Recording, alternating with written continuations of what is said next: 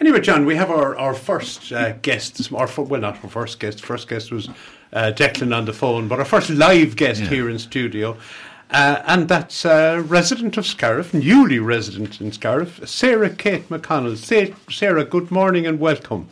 Good morning, thanks for having me. Now, if I turned up your microphone, you would probably be good. Sorry, anyway, good morning and welcome. Good morning. Sarah, we actually first spotted you because we're always looking for interviews and we're always looking for guests to come into studio.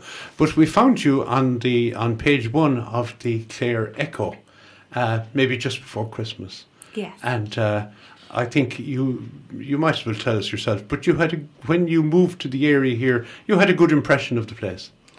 Yes, when I first came, I had my daughter with me and we travelled from Dublin via public transport, so I was 6 hours here and I got off the bus in Scariff and I went into Centra, and as I was going in with the buggy and the suitcase, somebody came up to me and asked if I wanted a lift and could they help me with anything, and I was like, oh no, I'm fine.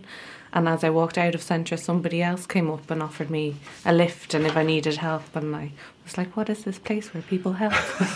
Sarah, but that wouldn't happen in Dublin, no? No. Suburban Dublin? Not from my experience. Like, I know a lot of wonderful people in Dublin, but they're busy being busy and they might offer help, but they can never follow through with it. Now, why did you actually turn south-west and come to Clare? So I originally came the first time to see the Steiner School because I was interested in different forms of education for my daughter. So I first came to view that, but as soon as I came, I just fell in love with East Clare. But you had a connection, blood connection with Clare, hadn't you? I did. So Denise Sparling was my dad's sister and Alan Sparling then, her husband. Yeah. Now, we were talking about Alan and Denise before we went live. Isn't that right, Jim? Yeah. And Alan was a very good friend of both of us. We acted with Alan. We served on community councils together.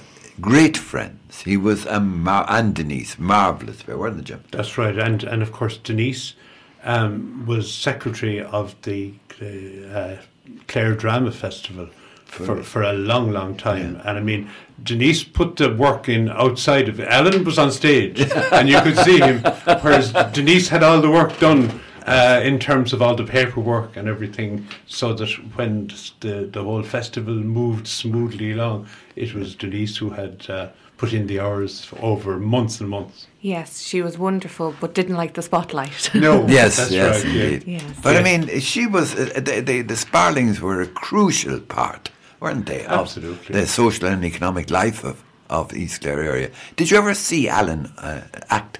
Unfortunately, no, I didn't get to. I know my mum would have and dad would have come down to see their shows. Yeah. When they were travelling, they would have gone to different shows around, yes. Mm-hmm. My mum talks very highly of them. Oh, but the world of amateur theatre in Ireland, not just in Clare, Sarah, would have thought equally highly of him. Oh, yes, sure. Yeah. Still directing from his hospital bed. He never stopped. It was part of him. I wonder if he's listening to us this morning. I've no doubt that he is. Yes. But I remember it was only a year before he died, he received Best Actor award at the All-Ireland. Yeah. And there's a photograph of him in this building, holding his award. That's right. And he doesn't, you'd know he was ill from those of us who would know him for years. But he really kept going. I'm trying to remember the name of the play, but it was a difficult play. He was playing the part of someone who was maybe having Alzheimer's or the early onset of that. It was a very difficult play to do. Can't remember. And he had been suffering and he was ill at the time. Yes. But he was a great trooper. Yeah, he'd always give it his all. He would. Yes. Well, I remember one particular show we were doing, Scariff Drama Group, The Hiker. And we were on in the Bell Table. You know the Bell Table Theatre in Limerick? It's a small theatre. I've never been, but I've heard of it. Oh, a lovely, lovely spot. So we were on there for 4 nights. Okay, it was very ambitious altogether. And Alan was playing, if you know The Hiker by John B. Keane, Alan was playing the part of the father. and there's a very poignant scene in it towards the end where there's a reconciliation, okay? And I was the son. And Alan now would bring tears from a stone, there's no doubt, when he wanted to turn it on. And I noticed that scene itself was very forward on the left wing of the stage. And this woman was in the front row. And I cottoned on that she was there for the 4 nights. She came every night. Wow. So on the last night, I had to ask her, I said, I'm correct in saying you actually have come for the 4 nights around? I have, she said. I wanted to see Alan Sparling again. It wasn't that. Lovely. And what a credit and tribute it was to him. Yes. So, Alan, anyway, you didn't come in here to talk about No. about sure, I Alan don't mind Sparling. talking about Alan, that's fine. When you came, it's not the first time you have been interviewed on Scariff Bay Community Radio, because you were saying Ursula interviewed you before in relation to a plan you had or an idea you had in relation to a different type of school. Yes, so I was here in 2019. At the time, I was working on opening what was called at the time East Clare Sudbury School, and I was having monthly meetings where I was hosting and informing people of what the school was going to be, and people were coming and who had interest in a different type of education for their children. And then come 2020, when the first lockdown happened, I ended up having a board of management, and we made the constitution and things were flowing. But then life just happened, and there just wasn't enough drive left in us, and we had to say goodbye to it. Well, at least for the moment. I still believe that it will happen at some stage, and most likely be called East Clare Democratic School now instead of Sudbury School, because it.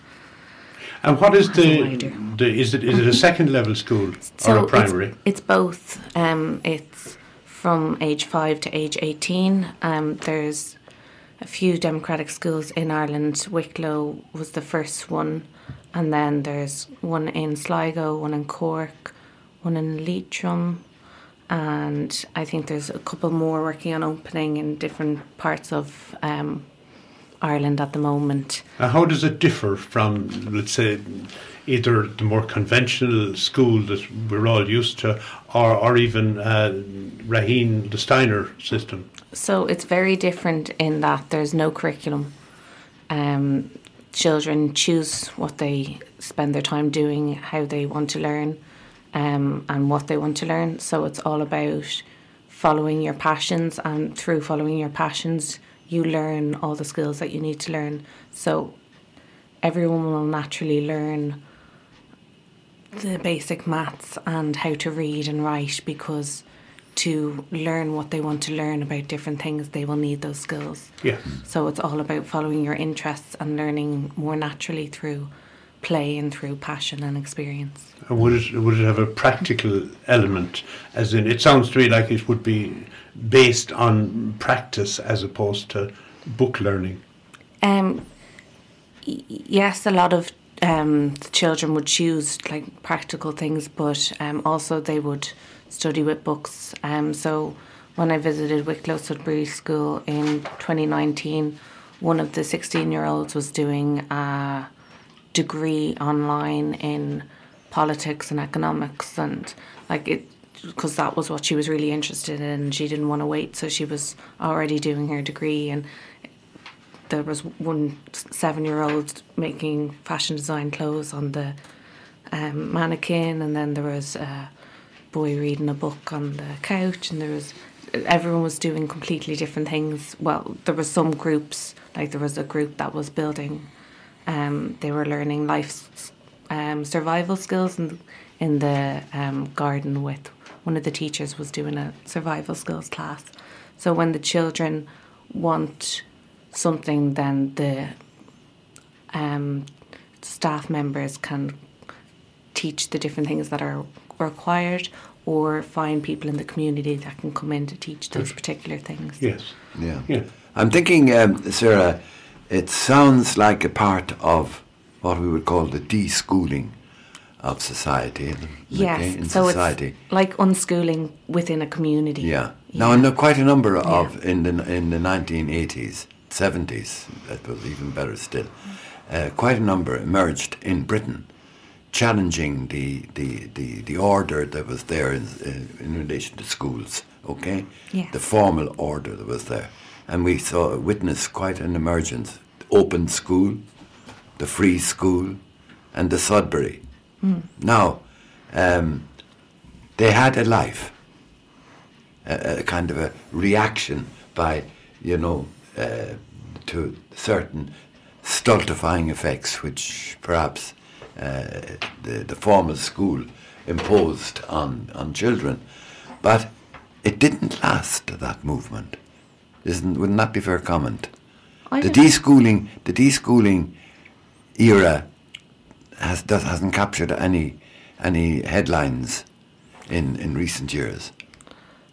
I still feel like there's quite a lot of them around. Like there's one that's over 100 years old in the UK, and there's quite a lot around America, Spain, like all around Europe.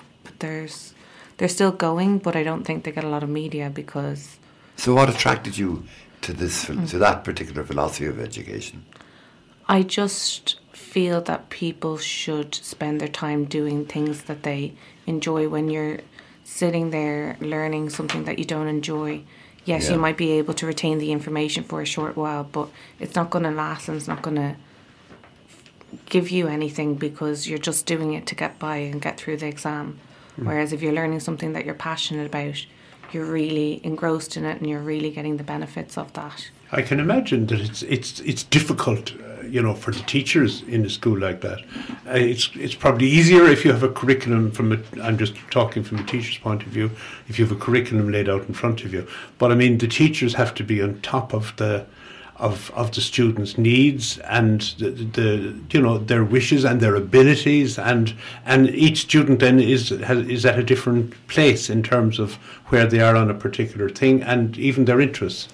Yeah, so it's all about giving the child their own freedom within their schedule and what they want to learn. So the staff members would do wellness check-ins and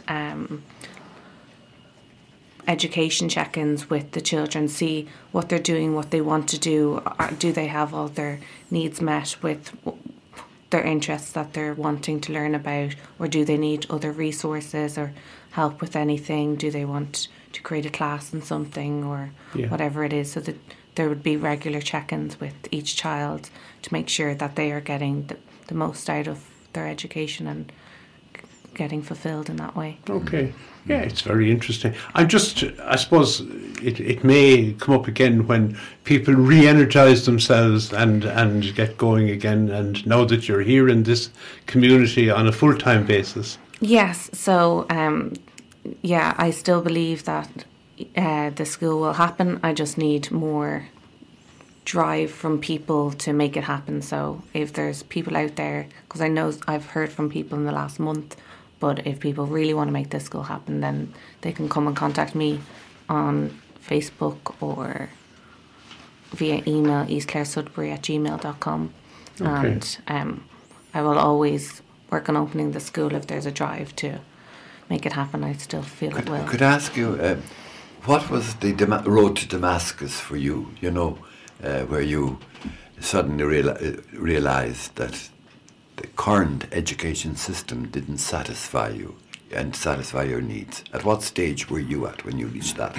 So when my daughter was 1, I was doing a postgrad in play therapy, and as part of that I needed to be working with children at the time, and I have my degree in social care, so I ended up working as a special needs assistant in the local school, and I was in the junior infants room, and the children were not able to move from their desks much at all.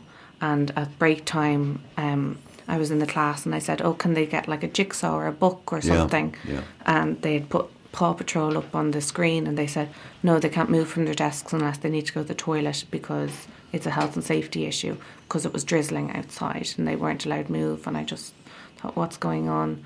And then the children just you could tell how excited they got when they were doing a subject that they loved, but then when they were doing something that they weren't interested in, like they'd get fidgety and stuff, but then they'd be getting in trouble. But it's because they have no interest in learning that particular thing, and I just feel that. Would that be your experience, Jim? I remember when I taught primary school as well in Mount Shannon, and I mean there was a thing coming in that children shouldn't run in the playground, and they shouldn't go out in the play. I mean, the normal common practice when children would come in the morning to our school, they'd fire the bag under the table, they'd get a ball and out the yard.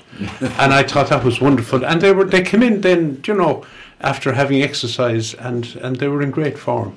I would hate to take that from a child, and I didn't when I was teaching, when I was there. So that raises the question, Sarah, is it the individual teacher that restricts, or is it the formal curriculum that restricts?